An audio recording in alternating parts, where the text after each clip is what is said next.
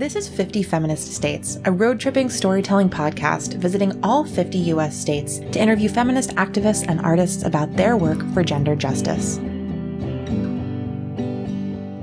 the glaciers of Alaska to the dunes of Indiana, I want 50 feminist states. From the waves of New Hampshire to skies of Montana, I want 50 feminist states. And when you hear the call, you know so well, sisters, speak out, I know I will. Hi, 50 Feminist States fam. Amelia here, back with you for episode 48 of this podcast. If you've been tuned in for quite a while, you might notice that I'm doing a little reworking of our numbering system. I used to only number by state and then separate multiple episodes per state into parts, but now I'm going with a slightly more holistic approach and just giving every episode a new number. Seems so simple. I don't know why I sometimes overcomplicate things. Do you ever find you do that yourself? If you feel like you've ever overcomplicated something, you've lost sight of your path, you're not sure exactly where you got out of alignment, but you want to find your way back, today's episode is for you. In this episode, I speak with Mary Grace Allerdice, who is an astrologer, a dancer, a healer, a writer, and so many things, living on unceded Muskogee Creek land in Atlanta, Georgia. This conversation is a balm. It is here for us on the eve of Halloween, the eve of a momentous election, to remind us of the power of bringing our power back into our bodies, getting embodied, focusing on our healing, focusing on the earth, of connecting to our container and its entire ecosystem. You can probably hear just from the tone of my voice how calm and centered my conversation with Mary Grace made me feel. And if you listen to this episode and you want even more, you can hear me on her podcast, Homebody, very soon. Highly suggest going and finding her podcast in the show notes and subscribing to that as well. I'm so excited to share this episode with you, and I don't even think it needs more of an introduction. Let's dive right in together. Here's Mary Grace. My name is Mary Grace Allerdice, and I am a dance artist. I am a book lover, reader. I am an astrologer. I read tarot. I have a Reiki practice. I'm an intuitive. I have trouble always finding one word, and a lot of my healing practice lately is really leaning more towards shamanic roots and practices as well.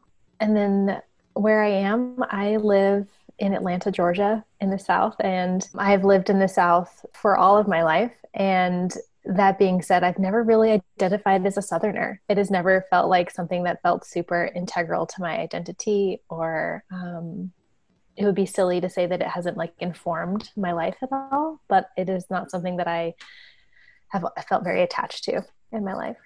Mm-hmm. So. You already touched on this in your introduction, but I just want to kind of dive in with you, and that you do so many things and so many exciting, wonderful practices that are rich each in and of themselves. So just so listeners know, like when I read your website, you talk about being a teacher, podcaster, astrologer, Reiki practitioner, tarot reader, intuitive, and overall occultist. And I'm just wondering, how did you come to these practices? Did one come first? Did they all show up at once? Can you tell us a little bit about the journey? Yeah. Growing up, I was really identified primarily through my dancing and being super attached to how that life would manifest for me. Like, surely if I worked the hardest and did the best and did what everyone told me to do, that I would be successful. And it did not work out that way, which it does. That is true for most people, I think. And I see now that it was a blessing, that I would have been actually very unhappy and small if it had worked out the way that I had intended. That being said, I've had a lot of internal work to do. I grew up with I felt a lot of like grief around, it's hard to say this without sounding so serious. I felt a lot of grief around like being alive, and like heaviness and sadness and things to really process from a really young age that felt really big and really deep. And so I think because of that, I've always been kind of inclined towards the natural world in a really big way, towards anything remotely close to being identified as magical. Mm-hmm. And the more I dove into my artist community, especially in my 20s, and just related to more and more people who felt like who I related to, whose interests related to me, it was like, oh, you're also interested in this, and we're in rehearsal together. And so I started really taking these things that I was interested in, like tarot, like astrology, really seriously. I would definitely say that tarot came first. And astrology I've been interested in for so long. But it was really in my 20s where I started to take it seriously. And it's actually just been rather recently where I was like, I feel like I've had a big coming out in the past year and a half or so of just like owning that these are things that I do and these are things that I practice. And these are like gifts that I have to share with the world. I had a business that closed a little over a year ago, and that really shut down a huge trajectory for me. And I realized that I was going to have to really start being who I was in order for life to start working. So yeah, I don't know if that answers your question, but it definitely has been one thing picking up on another. But I'm very much a burrower, and I'm very much a like tapestry thinker about like how it's all connected. And while these practices feel distinct in a lot of ways, and they're useful for different things depending on what you're trying to do, to me they do feel all connected. They do feel like they have similar goals and aligned thinking, and they're all arts. They're all healing arts. They're magical arts. The dance is an art. So yeah, that's kind of how I process that. Yeah. I mean, I love that. I love that you said you're a burrower and a tapestry thinker. That's just like a beautiful I'm always going deep and wide. Yeah. I just think that sort of thinking and practicing is something that we need so much more of in the world. We live in a world that I think really pushes quick, fast, superficial movement and practice and thought. And so I'm always so fascinated by the people who are really slowing down, rooting in, and spending the time interconnecting things. So that sounds really beautiful to me. I'm wondering if you would say a little more, and you could totally not if you don't want to go there, but just about how that ending process, how closing a business led you to realize that you needed to be more of your full self, or as you put it, kind of the coming out around these practices, how you came to it and what it looks like now. I'll try to be cohesive, but also like truthful. It was, to me, I see now how a lot of the actions that I was taking and the roles that I was taking on and the person that I was trying to be was based on a belief that I could not be who I was in this world and also make money or be seen or be successful. That the things that I love and that I am interested in would not be enough to support me in this life. So I heard that a lot about dancing growing up, like, oh, you're going to be poor if you do that. And then when I realized that dancing wasn't going to work out for me as a full-time job, I got Pilates certified, yoga certified. So I was teaching that for 10 years. I started a studio. And as pretty soon after it opened, I ended up being pretty tremendously unhappy. I met my now husband during that process and through that, which was intense, which is a theme in my life, is that it's intense, but also amazing. And I got so burned out, and I realized, and I remember telling a friend right after it opened that I felt my power leave. Like right after it left, it's like I used to feel it inside, like really deep, and I could access it and act from it, and I felt it be outside of me. I felt it leave, and I kept trying to rearrange circumstances so that I could like maneuver it back inside of me, and I could feel good again, and it just didn't. And I started to really just like believe the things that I knew about myself, the things that I know about my chart, the things I know about what is true for me, and to be like, oh, this is not how I'm supposed to be operating. And so from there, I tried to like either find some partners for the business who could help me do some of the things that I don't like, that were just being really challenging. I tried to sell it.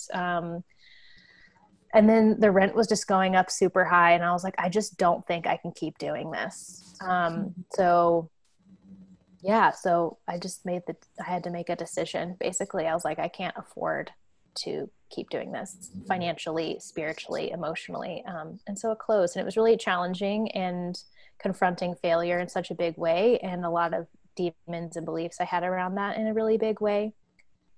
But on a spiritual level, I see how it was, which is another strong theme of mine, is just the cycle of catharsis. And when we reach this moment of like, if it's not working, it has to go. And we have to leave this big gaping wound so that it can teach us about why it's there and what it wants to heal. And I don't know that everyone comes into this life with, we all come in with certain contracts, I think, and ways that we are operating. And I don't know that everyone has one around work, but I do, I think. And it was just becoming a very clear signal from the universe to me that it will not support what I'm not here to do. There was no aid coming. There was no one helping me. There was no one saving me. And so it was a really big message for me. It's like, you will act in alignment or it will not work, period. And I don't know that that's everybody's rule. I don't have a rule around that, but that is something that I have really had to digest for myself, especially in this past season. Yeah. Oh, thank you so much for sharing. I just feel so much wisdom and magic in hearing you say all of those things. I think that I am also someone who has many of those contracts around work and alignment, and am always seeking guides and reminders of that. And it sounds so hard that you had to like live it out in that way, and that I can't imagine. But I remember very clearly reading like Patti Smith's Just Kids. I don't know if you've read that book, but for anyone who hasn't, she is my goddess. Yes. She is my everything. I remember when I read Just Kids for the first time, and that book found me in a magical way. It was like sent to me by a pen pal I'd never met from an internet exchange I randomly signed up for, right? So the universe brought me that book, and I remember reading it and being like, oh, this is what it means to live in alignment and to be willing to risk that, but to like hold true. That there are so many of us who share this and who are really get caught in living out prescribed paths that so deeply do not suit what we like to do or can do or want to do, or, as you put it so nicely, like what the universe will support us in doing. And so isolating to be there. So isolating. But I'm glad that you found your way on the other side of it. That's nice. Yeah, we're working on it. Yeah. I think that leads us into my next question, which is kind of a question about homebody and both like what your podcast and your platform that are called Homebody. And I would love to hear like, what does that mean? What does Homebody mean to you? And what are you doing under that kind of name right now? I mean, part of it is just like funny because I'm someone who loves to be at home. And I like literally am there was a meme going around when a lot of lockdowns were happening in the US, and it was like a meme about, when you realize that your lifestyle is called quarantine. And I was like, oh yeah, that's definitely me. So part of it is just like really been embracing and owning just how deeply introverted I am, how much quiet I love, and how much I love to be at home. Mm-hmm. And I see a lot of in working with bodies, we're working with my body, working with other people's bodies, whether as like a choreographer or as like a Pilates teacher or like a healer. I see a lot of things coming down to like, are we living in the body as our home? Mm-hmm. And so I look at it that way. It's kind of like, if you think of it as a funnel, like the widest part, mm-hmm. and then funneling like the experience of home into the body. But I think it also works outwards where we're also bodies living, like our wider body being the earth and being our home in that way as well. Really how we're held in these concentric circles of earth and body and home and our relationships. So I think that is really what that means for me right now. Mm-hmm. And it just reminds me to give myself permission to be quiet and to be at home and to be invisible when I feel like that's just what's happening. Mm-hmm. And what I'm doing under that right now is the podcast, which I love. And it's just something that I think too, that from just an entrepreneurial perspective, I was also just wanting to give myself something that I could use besides my own name, should I ever need that more directly. So there's my healing practice. There's all of my practices. Some of them, I try to approach all of them as healing practices, that we talked about in the podcast and the notes, and then just tag it all under that as much as I can. I love an umbrella. Yeah. I like this idea of like an umbrella model instead of a brand model or something else. Yeah, like we all need a container and our work needs a container, but I just don't I just need a lot of porousness with any structures that I engage with. So Yeah. Oh, I love that so much. It just immediately, it makes me think of just like water and flow and lots of water over here. Yeah.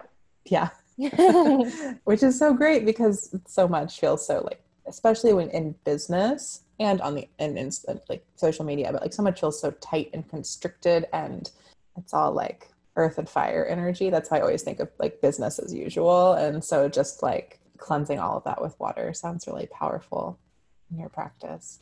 Yeah, it's definitely a lot of times feels like I don't know what I'm doing as far as like, should I have strategy about this? Or I could probably be more effective with this action if I knew exactly what path I was taking after that. And I think it could benefit from more structure, but it also like me imposing it willy-nilly or without it being connected to myself from a deep place is just not, yeah, I'm just done with that, I think. Yeah. I love that. I think that just being done is such I'm just done. Yeah. And it sounds like that has really, as a message that's like just been mirrored back to you from the universe and the world. I think that something I see a lot in wellness spaces is people being taught that it's all about like their personal will and resolve, and like it's on you to like decide that it's done or that you're doing something differently or that you're changing, and there is some truth to that, right? Like you do have to, as you put it before, like bring your power back into your body or find it there. Like that is part of the process. But I think so much of it is also the universe. There have to be it's not just us. I think that sometimes wellness spaces can give us the impression that it is all on each of us individually to change whatever it may be we want to change about our lives. And in my experience, that has never been the case. So many of the most powerful changes in my life have really happened because I just managed to unlock something for myself. And then so other people or places or opportunities like flowed in through that one opening. Yeah. I think, I totally hear that. And I think it's true. I think, and I've been talking a lot lately about just really feeling this responsibility for the world. Like there's a way that we want the government to save us. We want the government to save the planet. We want that, and it's like really taking responsibility for the world that we want to see. Mm-hmm.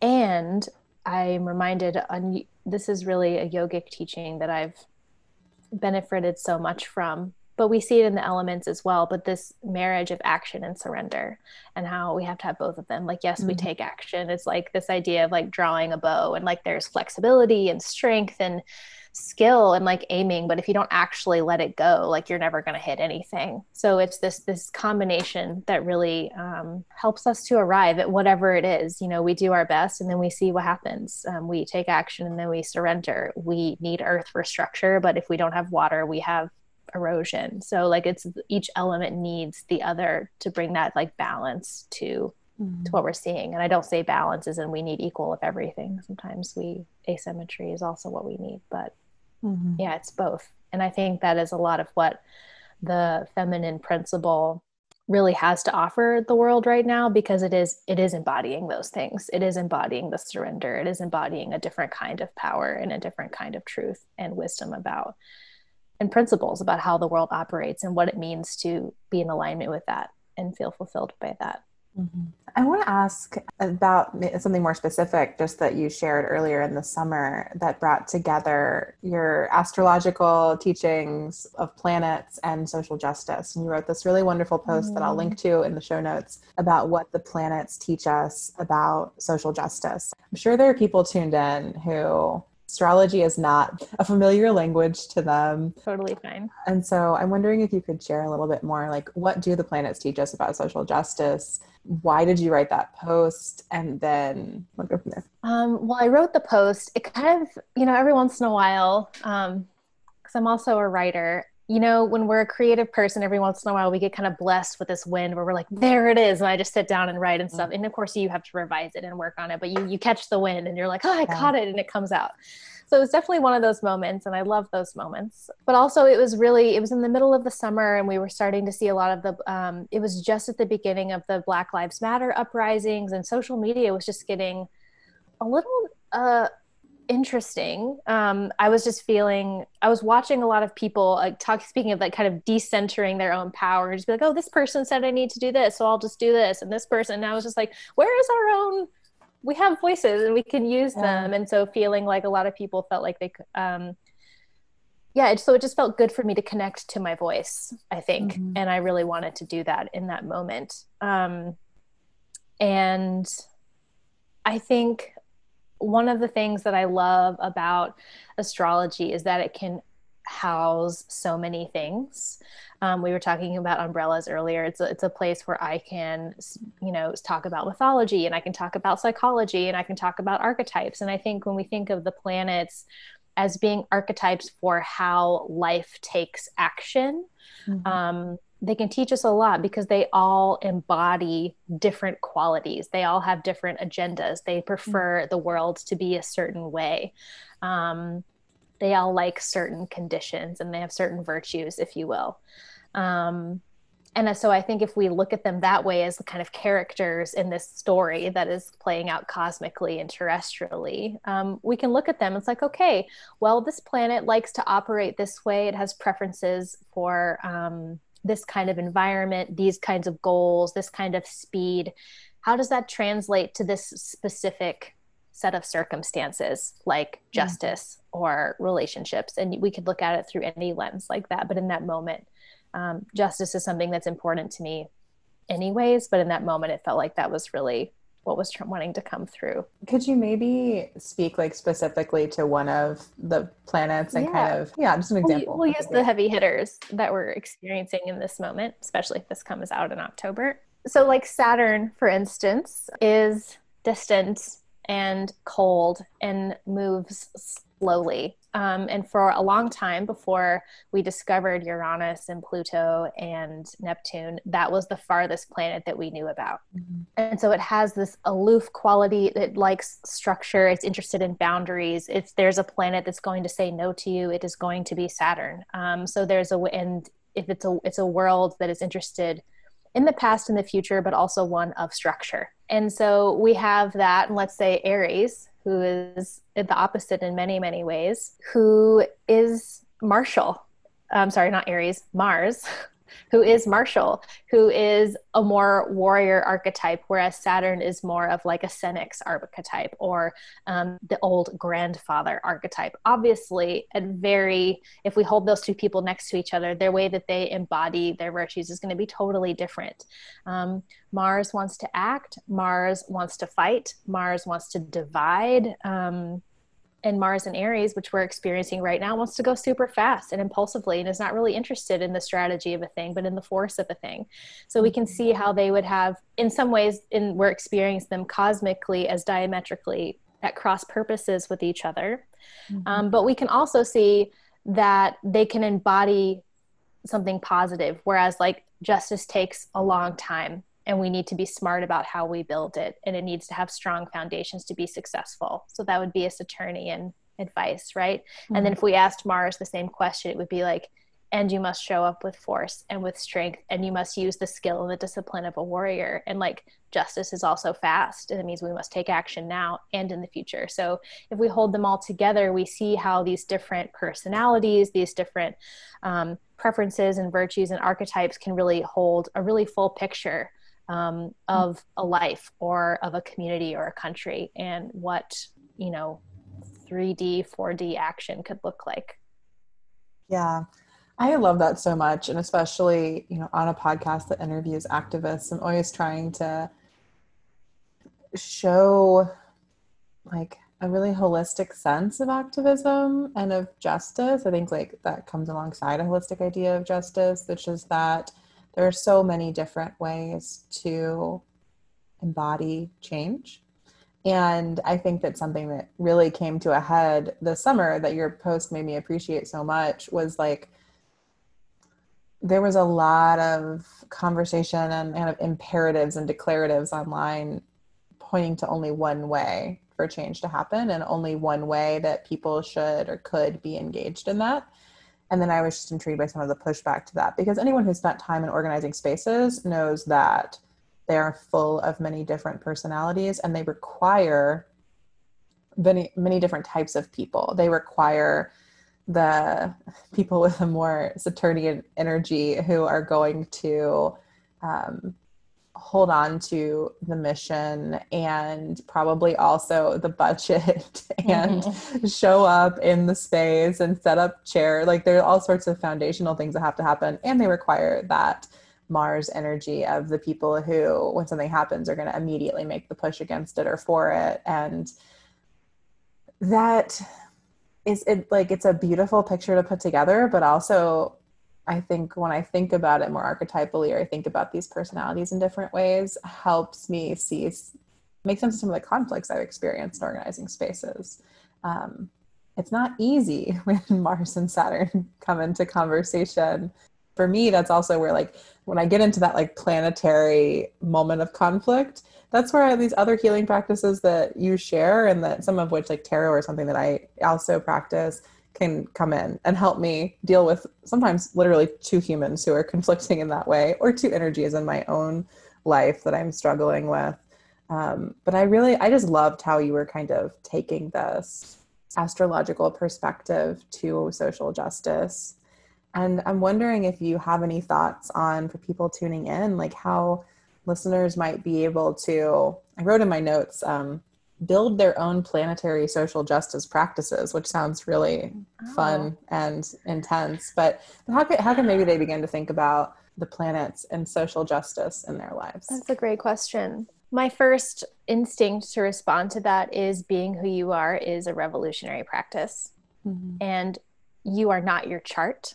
The chart is a sort of, I love thinking of the chart as a map. It's the word that I use the most to describe how we would use that. So it is not you.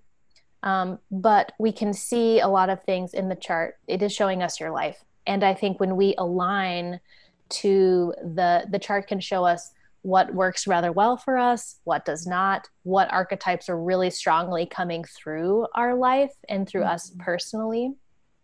And I think aligning with our gifts, aligning with the archetypes that want to come through us is a really powerful practice. Me trying to be Mars is not going to be successful.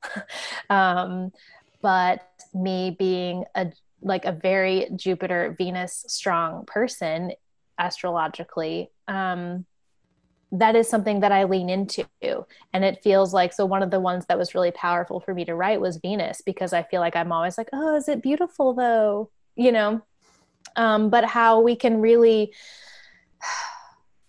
it is revolutionary to consider your gifts as powerful and as necessary, and to really own your idea of beauty and what is beautiful about the world, and to operate that way. And to not, I think they can teach us how to not judge each other. I think it's really one of the biggest things, to appreciate the diversity of how we show up. And I think one of the biggest kind of astrological practice that I think that we could do, even if you're not into astrology at all, is just like practicing observation. Even if it's just looking at the moon, even if it's just noticing that things change, and holding space for that and learning to witness that change, and reconnecting us to a sense of like, oh, we are connected to the sky and we are connected to the earth. And I think if people do no more than let these practices remind them of that, then it has done its job. And to me, true justice from a human perspective, I don't see how it could happen apart from those connections. Seeing ourselves as separate from the containers that we are in, I think makes justice impossible. That's a beautiful sentence. I mean, everything you said was great, but I think that it just points to so many of the fallacies that have gotten us into this moment. What I'm really learning to identify is like the deeply dissociative, alienated way that we move through the world. And I guess when I say fallacy, I mean like this false belief we have that we are separate from and sovereign over the planet.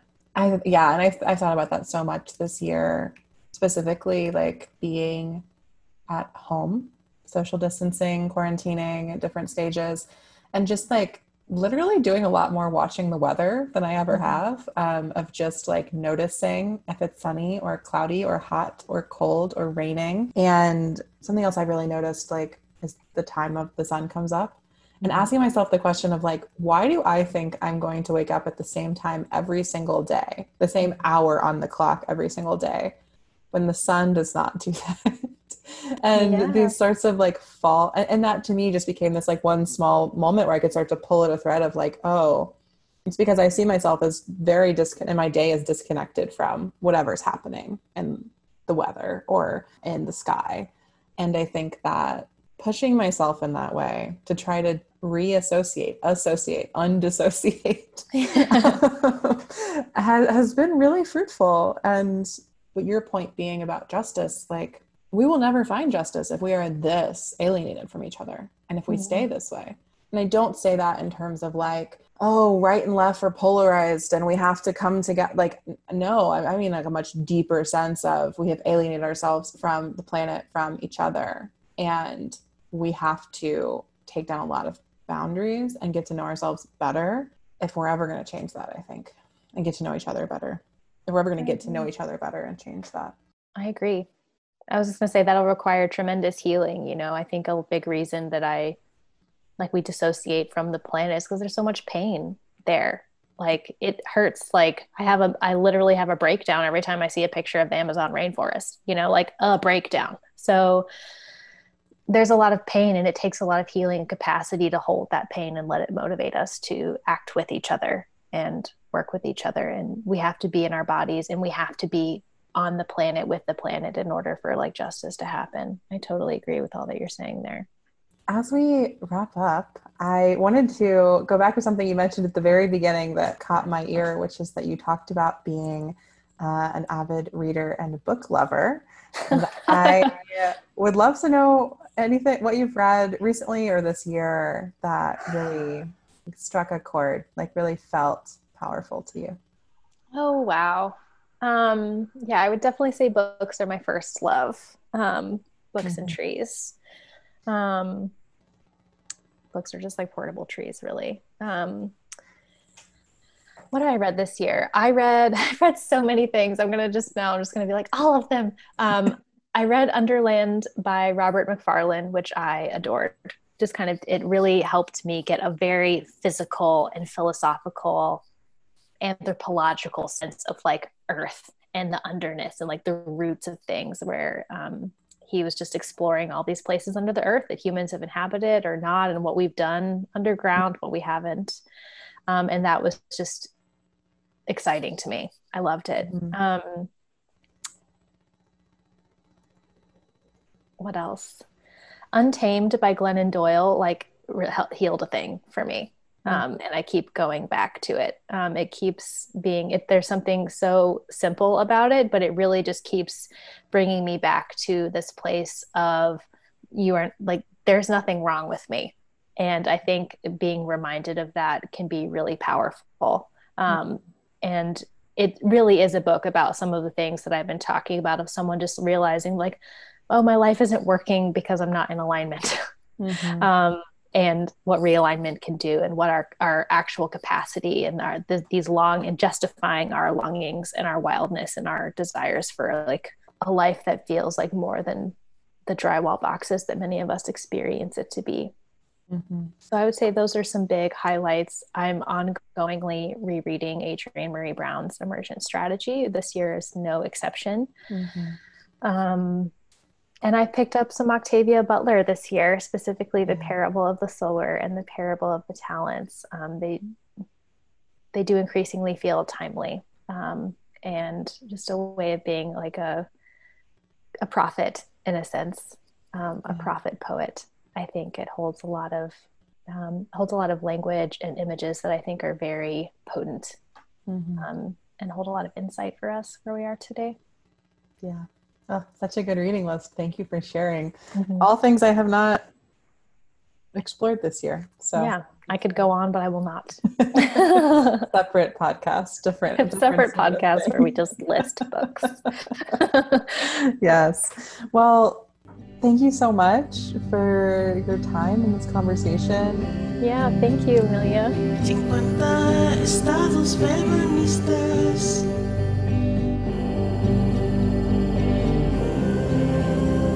50 estados feministas. 50 feminist state. 50 feminist state. 50 feminist state. 50 feminist states. Thanks for tuning in to this episode of 50 Feminist Dates. You can find show notes at 50feministdates.com/podcast and follow us on Instagram at 50 Feminist States. Special thanks to Danielle Sines and Jessica Naria for our theme song. Until next time, wild ones, we'll see you on the road.